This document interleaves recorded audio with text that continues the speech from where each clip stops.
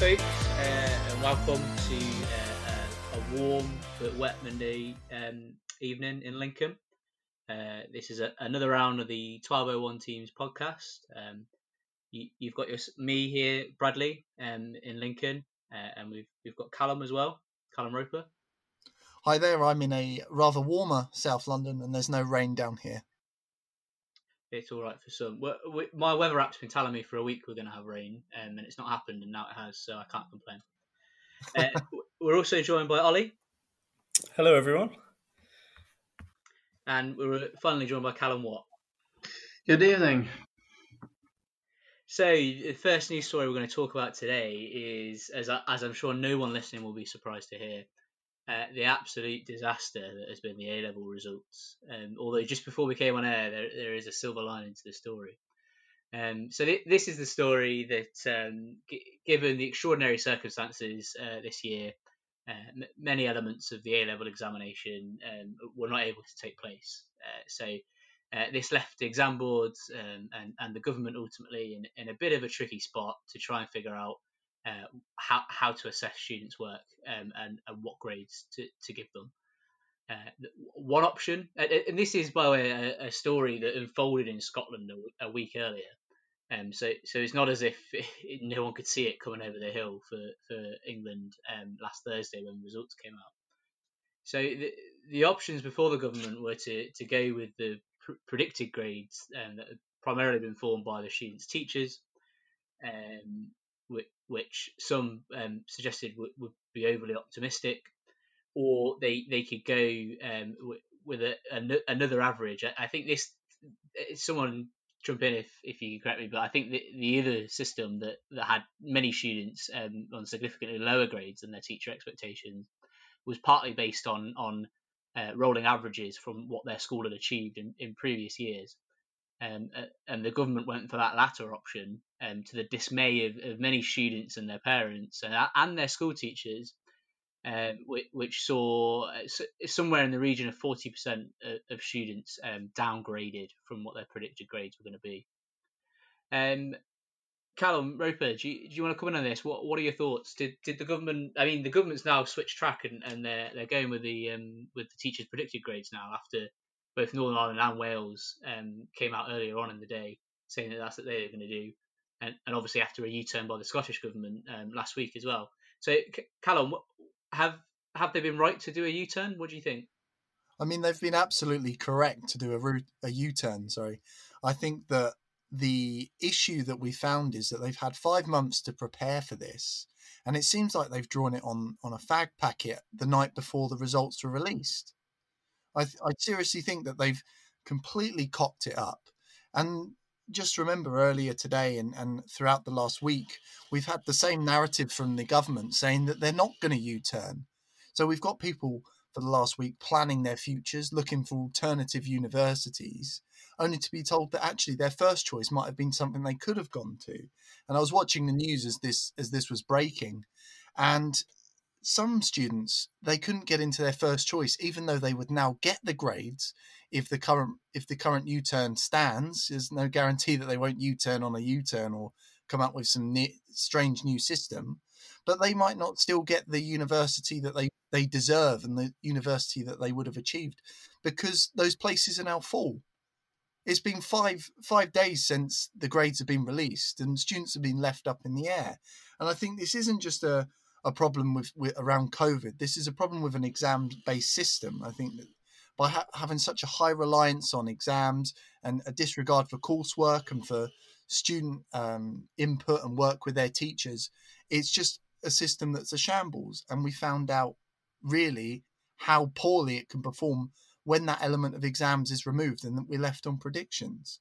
So I think it's welcome that there's been a U-turn. The U-turn itself should have come a lot sooner. I think that the rumblings from Scotland should have made the government and Ofqual realise that we've got a big problem on our hands, and they should have been acting a lot sooner. And I think, personally, Gavin Williamson's got to go. Yeah, I did see some amusing posts. There were some protests organised, weren't there, on the Friday? So the results came out on the Thursday, And I think in London and some other places there were quite a lot of protests, partly organised by teachers actually, in solidarity with their students. And I did see a number of posters with Gavin Williamson's face on, talking about promoted beyond disability, which is obviously the slogan that some Tories were coming out with as to why they weren't going with the teachers' predicted grades. I did think that was quite a nice way to turn that phrase back around on the Tories.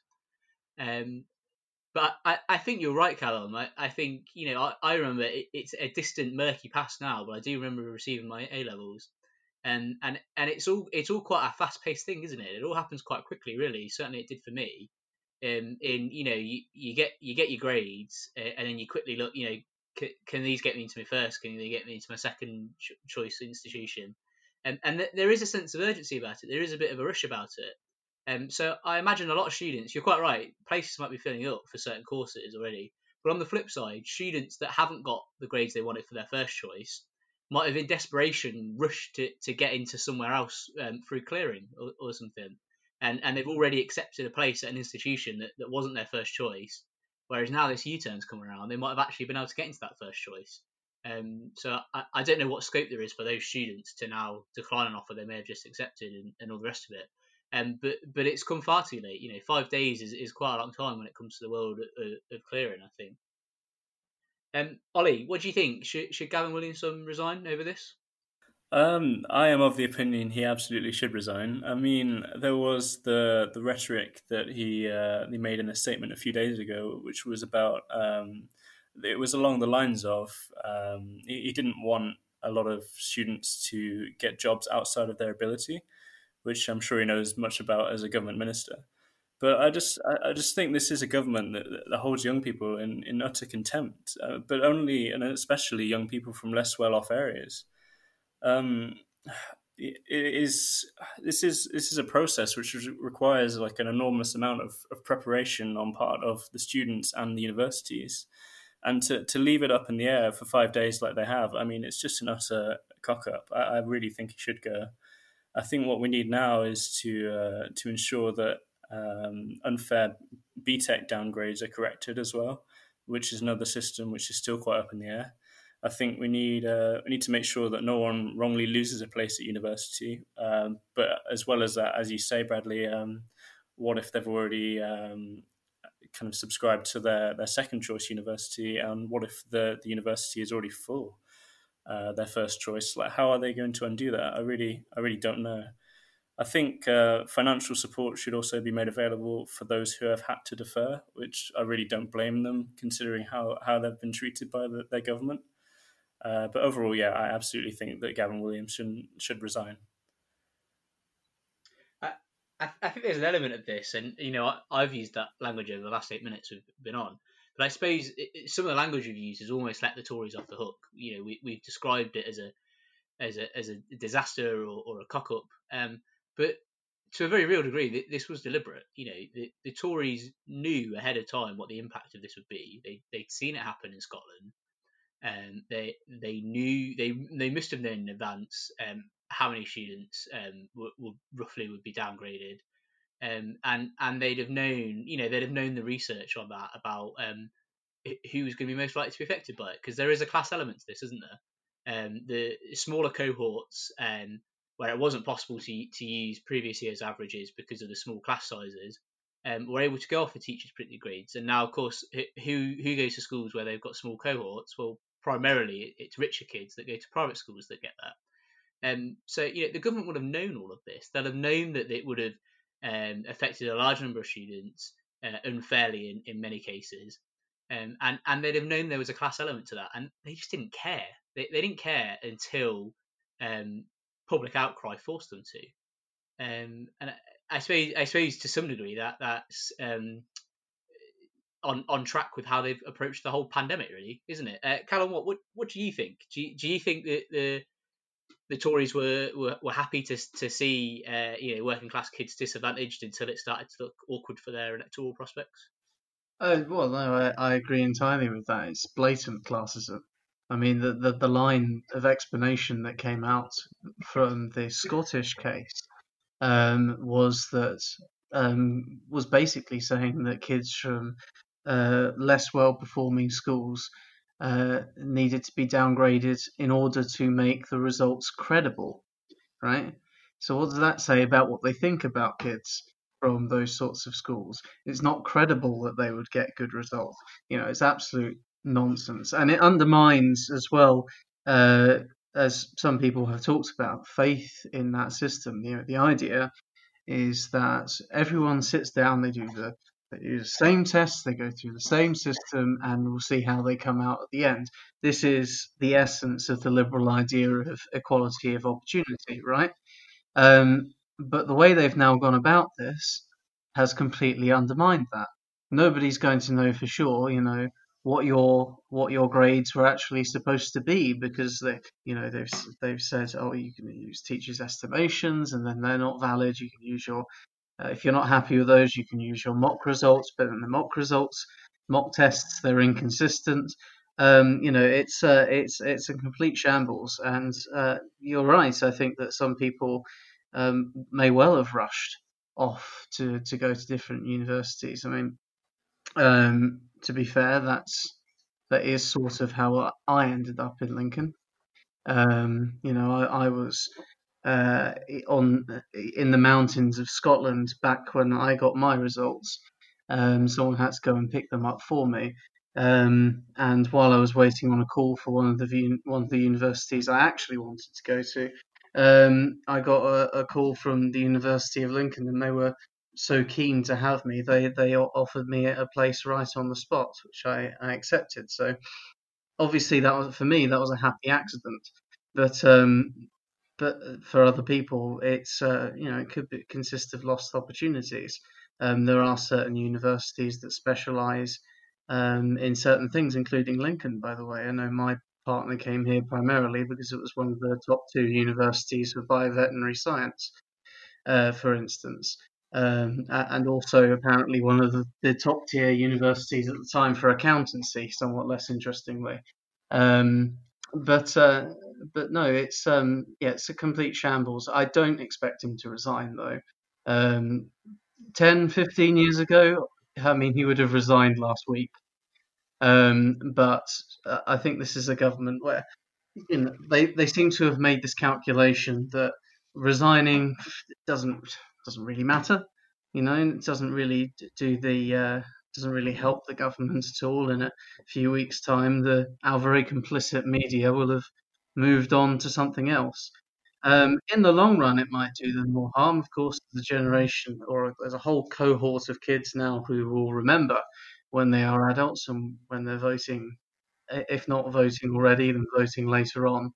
They will remember this and hopefully correctly place the blame at the government responsible for screwing them over. And I hope by then they will have recovered as well. But I don't expect him to resign, even though he should. Yeah, I see some interesting things on Twitter about the potential political engagement ramifications of this for a new generation of activists, for the Zoomers that are just coming into politics and coming into their own now. People seem to be a bit split on this, because others obviously drew parallels between this and tuition fees, which I suppose is my generation. I think where generations end and begin is always a bit blurry. But 10 years ago, the issue of the day for young people was tuition fees tripling, and this very strong sense of injustice that a generation of people were being shafted by the government, essentially. But of course, many people said, there might well have been marches and protests, and obviously in several places, including the University of Lincoln, there were occupations over the tripling of tuition fees. But it didn't necessarily sort of lead to a sea change in youth political engagement. So some people are drawing parallels between those two and saying, okay, there might be a lot of young people that are a bit peed off with the Tory government, but that's not necessarily unusual for younger generations anyway. But it won't necessarily lead to any new change in engagement. But then there are others now after this announcement and this U-turn that are saying, actually, it's really good, it's really useful for a new wave of activists. Their first proper political experience for many of them is actually a victory against the state. They've actually won. They've gone out, they've protested, they've taken to social media, and they've actually won. Callum Roper, what do you think? Could this potentially help radicalise a new wave of activists? I think it could. I know just from my experience as part of the Labour Society, we launched a letter, an open letter that we were going to send to the University of Lincoln, encouraging them to accept people on their predicted grades as opposed to the grades they were given under the system before the U-turn. And we were getting a lot of positive responses from societies that you wouldn't expect to be political. You wouldn't expect them to be engaged in the political dialogue. You'd imagine they'd be quite neutral, not really bothered. But committees were very keen to get on board. And if that is echoed across young people, say the people that receive the grades or fellow students in university years above them or in different cohorts that are showing solidarity, then I think that's extremely positive. And I think you're right to be saying that a victory against the state, well, within 5 days or whatever it is fantastic. I think that's incredibly positive. And I think that maybe, hopefully, touch wood, that we'll be able to harness that momentum and that almost hunger to get more and more victories in order to create a positive movement as we come out of COVID and as we can meet together and talk better, talk face to face, and be able to engage with these activists that have seen that victory. And hopefully they'll be at the universities that they want to be and participating in their political environments individually. Yeah, absolutely fantastic work by those teachers and students that were involved in the protests and have helped bring this to the attention of the public. Solidarity to them and well done. I do think it's interesting. I think there's potentially lessons here for socialists and particularly young socialists that are trying to engage other young people in socialism. In that I think we often we live in a society often where politics is a bit of a dirty word, and if people think you might be trying to do something political, it's sort of frowned on a bit. But we've seen time and again that young people are willing to engage in political activity, but I think it's often around things that people might not always immediately think of political issues. So the A-level results, obviously there's political elements to that, but there's also just a sense of fairness and justice to that. People are like, well, it's just not right what's happened. So I suppose for some people, depending on how you frame things, for them it almost goes beyond politics. Sorry, I know that's Six Rebellious slogan. I'm not trying to draw a parallel there. And I think we saw the same thing with the Black Lives Matter movement. We saw large, any protests I went to in Lincoln, there were large numbers of young people engaged in those protests. And I think for people of our generation, well, most of them, obviously we still have some racists in our generation, but for most young people I know, the idea that you would treat someone differently or value someone's life differently because the colour of their skin is just a bizarre and outmoded concept. So again, the issue of Black Lives Matter, well, of course we're going to support that, almost goes beyond politics for maybe people in our generation. So I suppose my question is there a way for us to do that about issues to do with socialism? Can we make bread and butter socialist issues? Can we frame those and organise around those in a way that makes the points just seem so obvious? Why would I not go out to a protest about that? Why would I not sign a petition about that? I don't know if anyone wants to jump in on that. Callum Roper, you've got your hand up, I think.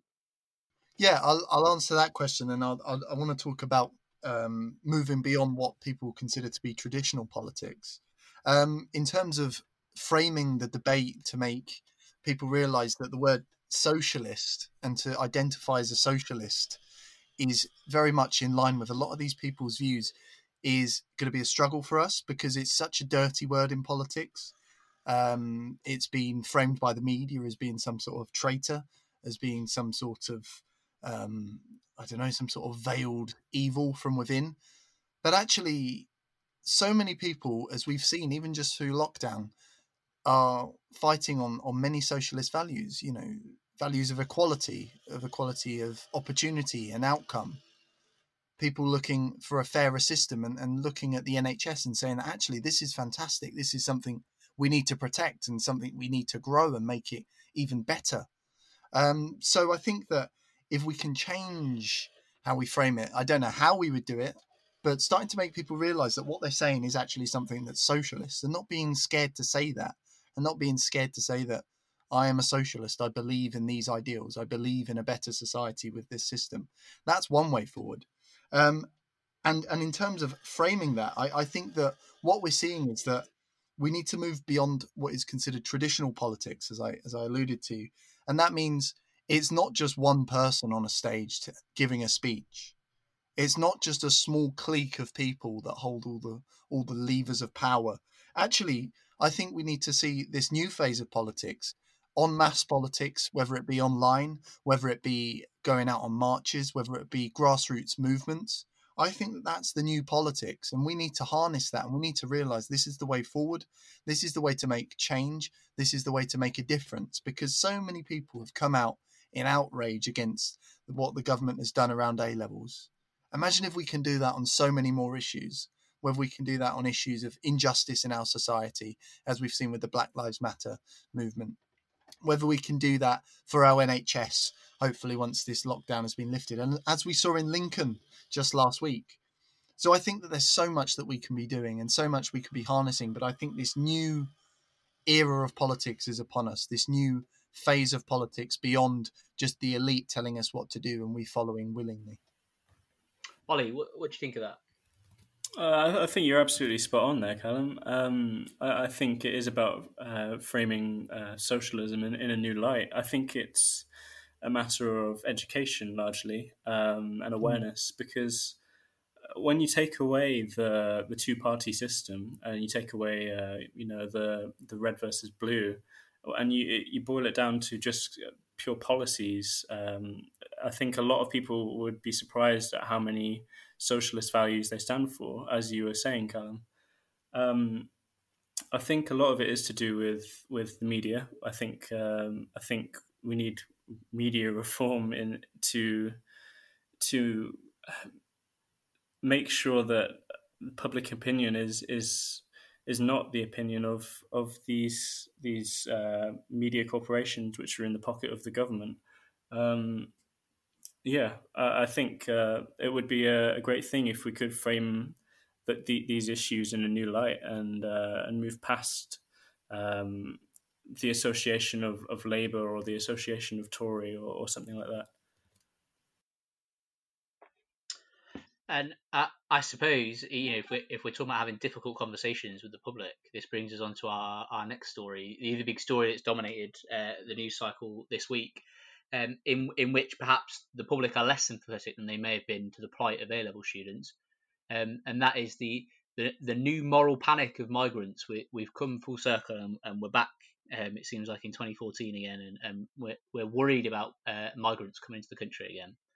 I think a lot of this was kicked off, correct me if I'm wrong, by Nigel Farage. He's got a new hobby now. He has a walk by the sea and films to see if he can see any dinghies coming in. He started putting up videos on his Twitter channel. I suppose we've all got to get through lockdown somehow, haven't we? I think that sort of kicked off, or at least helped kick off this new round of. I'm going to call it a moral panic, and I probably will be quite derogatory about it throughout, to be honest. Because I'm just fed up that in 2020 we're still here and this is the situation.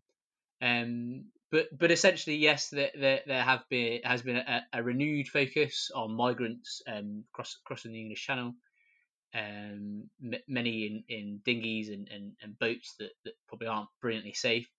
And it's led to some quite bizarre reporting actually as well. I don't know if any of you've seen it, but BBC, I think it was BBC News reporters amongst other outlets, live filming, migrant boats coming across the channel, and sort of pulling up alongside them and shouting and asking them questions and almost sort of commentating on it, live as it happens. It really sort of, I think, quite bizarre, almost sadistic sort of TV to watch. Does anyone want to jump in on this? What are we making a fuss about nothing here? It is, what's going on? Who wants to jump in? I'll jump in on the news coverage. I've seen that sort of coverage as well, and it's sensationalizing refugees because they know it gets attention from the public. They know it causes outrage. even the BBC now are going into that territory of just looking for the news stories and the way of framing things that cause the most interaction and the most clicks and the most outrage amongst the public. And I think that it's disgusting. It's taking advantage of people's situation, and basically not really making money out of it, but they're getting the coverage and they're getting the attention from it. And I think that the actions of the likes of Farage is just, it's ridiculous. It's disgusting. It's again taking advantage of people in a perilous situation. They've crossed a continent to get here. They faced so much danger to their lives, to the lives of their family, to the lives of their children, and we're just, in this country, we seem to be either outraged or amused by it. So many people don't seem to really care. And I'm just, it's beyond me that we're still having this debate. I know that it's been stoked up by apparent rise in refugees crossing the channel. But actually, I think the problem is that we're then turning around and saying, well, it's not actually that bad here because it's worse in France. They're more racist than we are. That's not the way forward. We should be proud when we get there of saying that we're not a racist country. We're a country that accepts migrants, we accept refugees, and we give them a home, a safe place to be, and we give them somewhere where they can succeed and they can contribute to society. Callum, what? You want to come in on this? Yeah, I think that's very good. And I know that the media often uses things like a flood. They're trying to, they occasionally use the word invasion or call them invaders. I think it's completely disingenuous. And bear in mind as well, I did look this up in a conversation with someone who had very different views than me on this issue. But there were, at the height of the refugee crisis, i.e., when the Syrian civil war had really begun to turn violent. Well, it was always violent, but when ISIS was on the rise around the time of the Libyan civil war, in the middle of this last decade that's just gone, when the Calais jungle, if you remember that, was closed. That's where all of the refugees who were struggling to get into the UK because we were procrastinating with their paperwork or didn't want to let them in for whatever reason. There were about 8,000 of them at that point. 8,000 people next to a population of 60 million. And bear in mind as well that that was the peak. And bear in mind that most of those people are young and able-bodied people, economically. So there were teachers and doctors and nurses and all sorts of skills within that number as well. There's no disadvantage to having refugees in this country. Even if you have not an ounce of compassion for that, there isn't for the plight of these people. There's no disadvantage to letting refugees come in and come. We just lost 40 to 60,000 people, in a pandemic. What's 8,000? 8,000 people who mostly have links to the UK. Links to the UK usually meaning family. All of the arguments that this country is somehow full or these people need to repel, it's absolutely disgusting and completely illogical. And it needs to be fought. I would say not just on those numbers, but probably, as Callum pointed out, by saying these are productive members of society. Let's give them a home, a job, somewhere to, that's a good thing that's going to help the rest of society as well. Yeah, and I mean, particularly I think on the age thing, a lot of these people are going to be quite young people, with a whole life of work ahead of them potentially. Although I also do get a bit frustrated with that, in that I understand why the left frames it often in this way, in terms of the net benefit to society that migrants will bring, and it's true the vast majority will. But isn't there also something a bit depressing and frustrating about having to make those arguments? Having to try and add some sort of justification for the existence of a human life. It's really frustrating, and that's where we get that. We have to focus on economic benefits to try and convince people.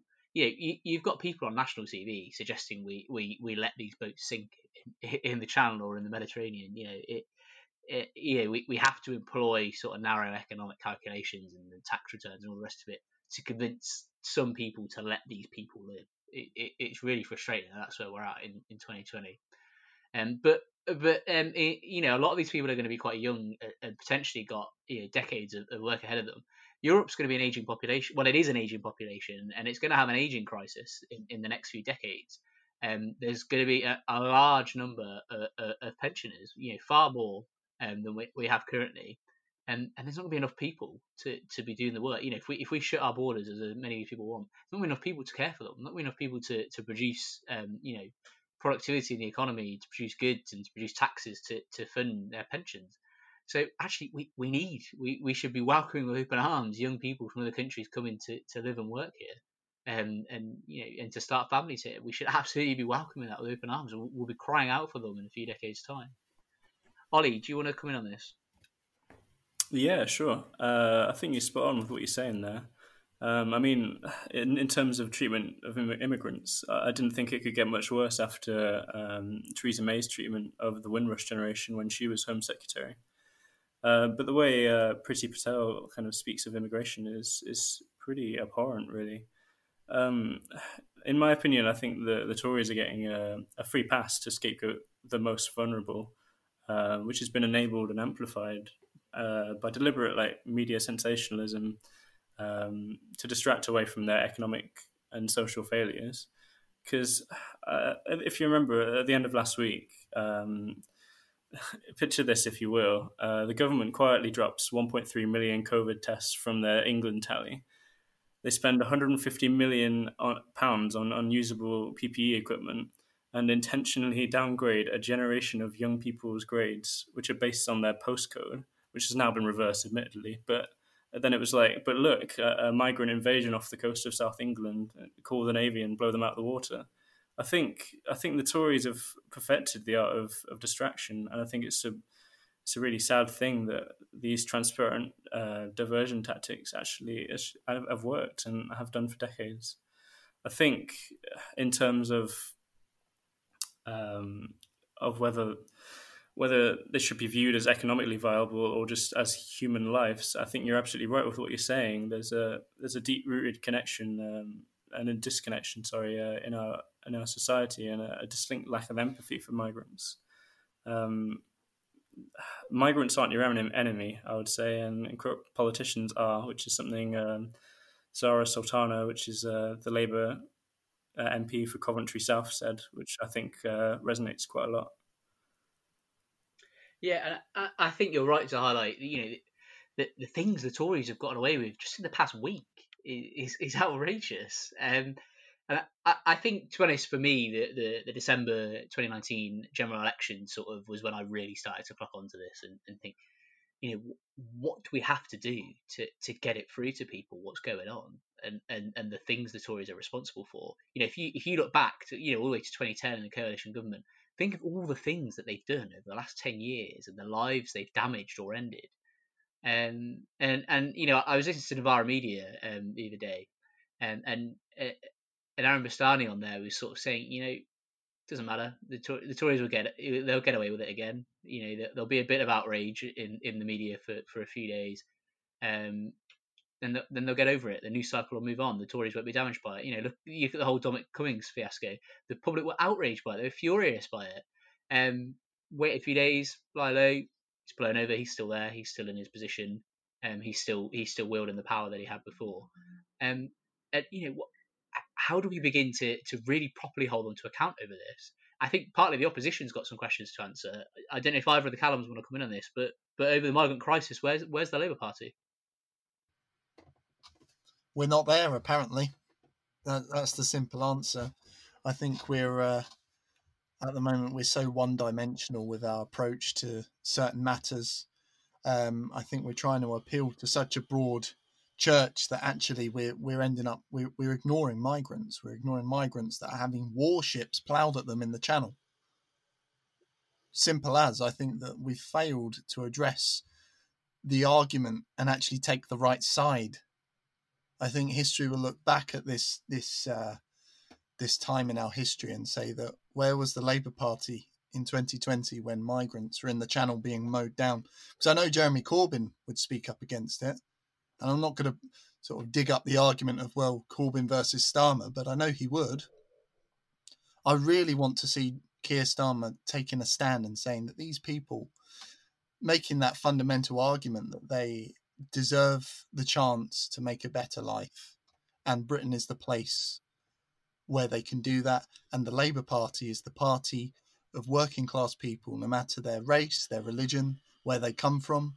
We're the party of working people, and if these people are coming to this country, they're working class, they're refugees, they deserve our support as a Labour Party.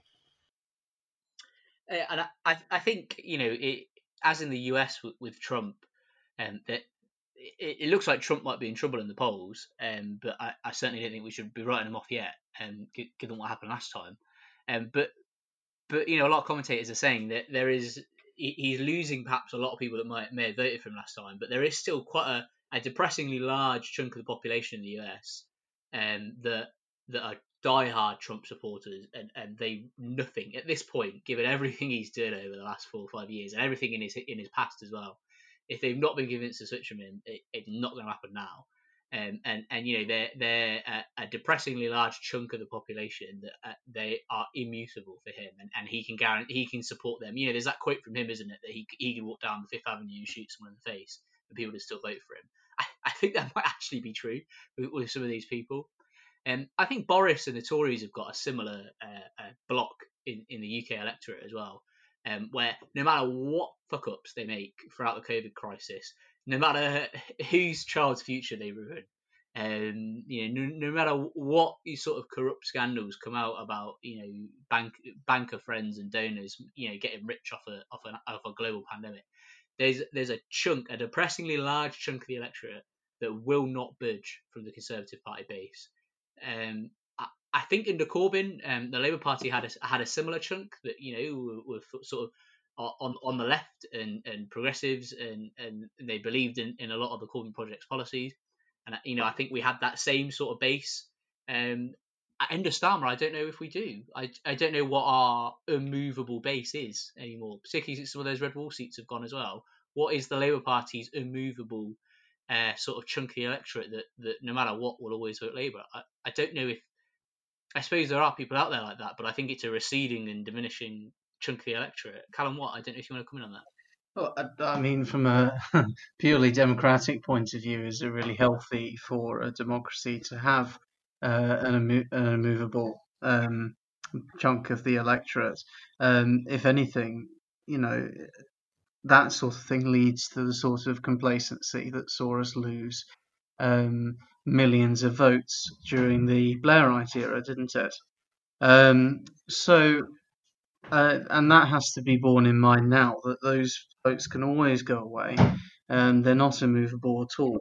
I thought I'd actually look up, I thought I'd Google Keir Starmer refugees and Labour Party refugees. Obviously, there's some stuff from Sara and Sultana, but for the most part, it's from December or from previous manifestos. There's very, very little contemporary stuff from the Labour Party, unfortunately. The last thing from Keir Starmer is from the 20th of December last year. Keir says that the Tories' decision to drop the commitment to unaccompanied child refugees post-Brexit is a moral disgrace. The government should scrap new clause 37. Retweet if you agree. That's a great statement, but as I say, it was 7 or 8 months ago. So I do think that we need to be doing better than that. Really, I mean, they keep saying that the election is several years away. What have they got to lose by standing up for people now and demonstrating that, okay, you might not think that refugees are worth saving, but do you know what? We do. And actually, I think that because humans are not necessarily partisan. They're not as strongly partisan as perhaps we are. Even if, and have known plenty of people with very conservative views, will vote for candidates who they believe are principled and honest. And if Keir Starmer wants to do that and win over the electorate, that's what he's got to do. Remember that we lost those red wall seats because of the Brexit election, where fundamentally all of that good feeling that we had from the 2017 general election was lost because people perceived the party to be dithering and not really very honest or upfront about Brexit. Whatever their views were, our position was seen as fluctuating and uncertain, whereas the Tories had a very, very strong line, get Brexit done. And that same issue applies to refugees. If we stand up and do the right moral thing now, then it will pay dividends down the line. Even if you want to be very cynical and think about the electoral politics of it, aside from all of the moral basis, that it's just the right thing to do. There's no reason not to do it. Yeah, I think you're spot on there, Callum, and I think, I think the problem is if you believe in something in politics and you want to see it happen, you've got to stand up and fight for it, because this sort of idea of, really as a party we do believe in this, but we're not going to talk about it, or we're going to stay quiet about it because the electorate's not quite there yet. And if we talk about it, it might lose us votes, and we might come across as too radical or whatever. I think firstly that's really insulting to the electorate. You should, as a political party and as a politician, be honest with the electorate and quite clearly state where you stand on issues and explain to them why. So I think this sort of fudgy sort of, oh well, maybe we really believe in this, but we're not going to talk about it too much so we don't lose any votes, I think is just fundamentally insulting to the electorate. But it also doesn't work. It makes things harder to change in the future if you've allowed the rhetoric to be set by the right on immigration for decades, as we have. If you then ever try and come out and tackle that at some point further down the line, maybe when you're in government, it's going to be really bloody hard to do, because you've allowed the media landscape to be dominated by negative imagery of migrants for decades. So as a long-term strategy, it's absolutely pants. It just doesn't work. Ollie, you want to come in on this? Yeah, sure. What I was going to say was, I think it's intentional vagueness, to be honest. And my personal opinion on this is I actually don't know what Starmer stands for. I don't know what Starmerism is. I know what Corbynism is, to come back to Callum Roper's point. I just think he'll. This is probably a very biased view. I think he will literally do anything or say anything if he thinks that it will get him a shot at the next election. Yeah. Sort of a return to sort of Blair-esque sort of positioning, you think? Yeah, I do believe that. I do. To come back to the situation with migrants and immigration, what I was going to say was, despite waging war and arming dangerous regimes in Middle Eastern countries for decades, the UK doesn't even take its fair share of migrants compared to most European countries. I've got the statistics here from the asylum applications in 2019.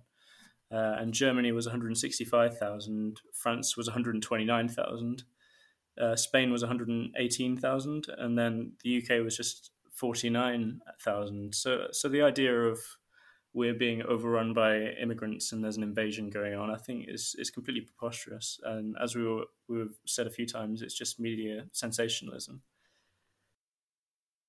Yeah, I think you're absolutely right there. I think we've sort of come to a natural end there, unless anyone wants to add anything else. Okay. That's me told. So I suppose it's a goodbye from the 1201 team. We've ended today on a victory for A-level students, which I think is fantastic. Sadly, not a victory for migrants at the moment. Their struggle continues. The racism endemic across many parts of the British establishment continues. But solidarity to those that are fighting it and working away at it. It's a goodbye from me, Bradley, and Callum. Goodbye. Goodbye. Good evening. Yeah, whichever one of you wants to. Goodbye from both Callums. It feels a bit weird. It feels a bit weird saying your surname, so I tried not to, and the one time I didn't, it bit me in the ass. It backfired. Yeah. And it's a goodbye from Ollie as well. Goodbye, everyone. Stay safe. Yeah, stay safe, everyone, until our next podcast. Goodbye.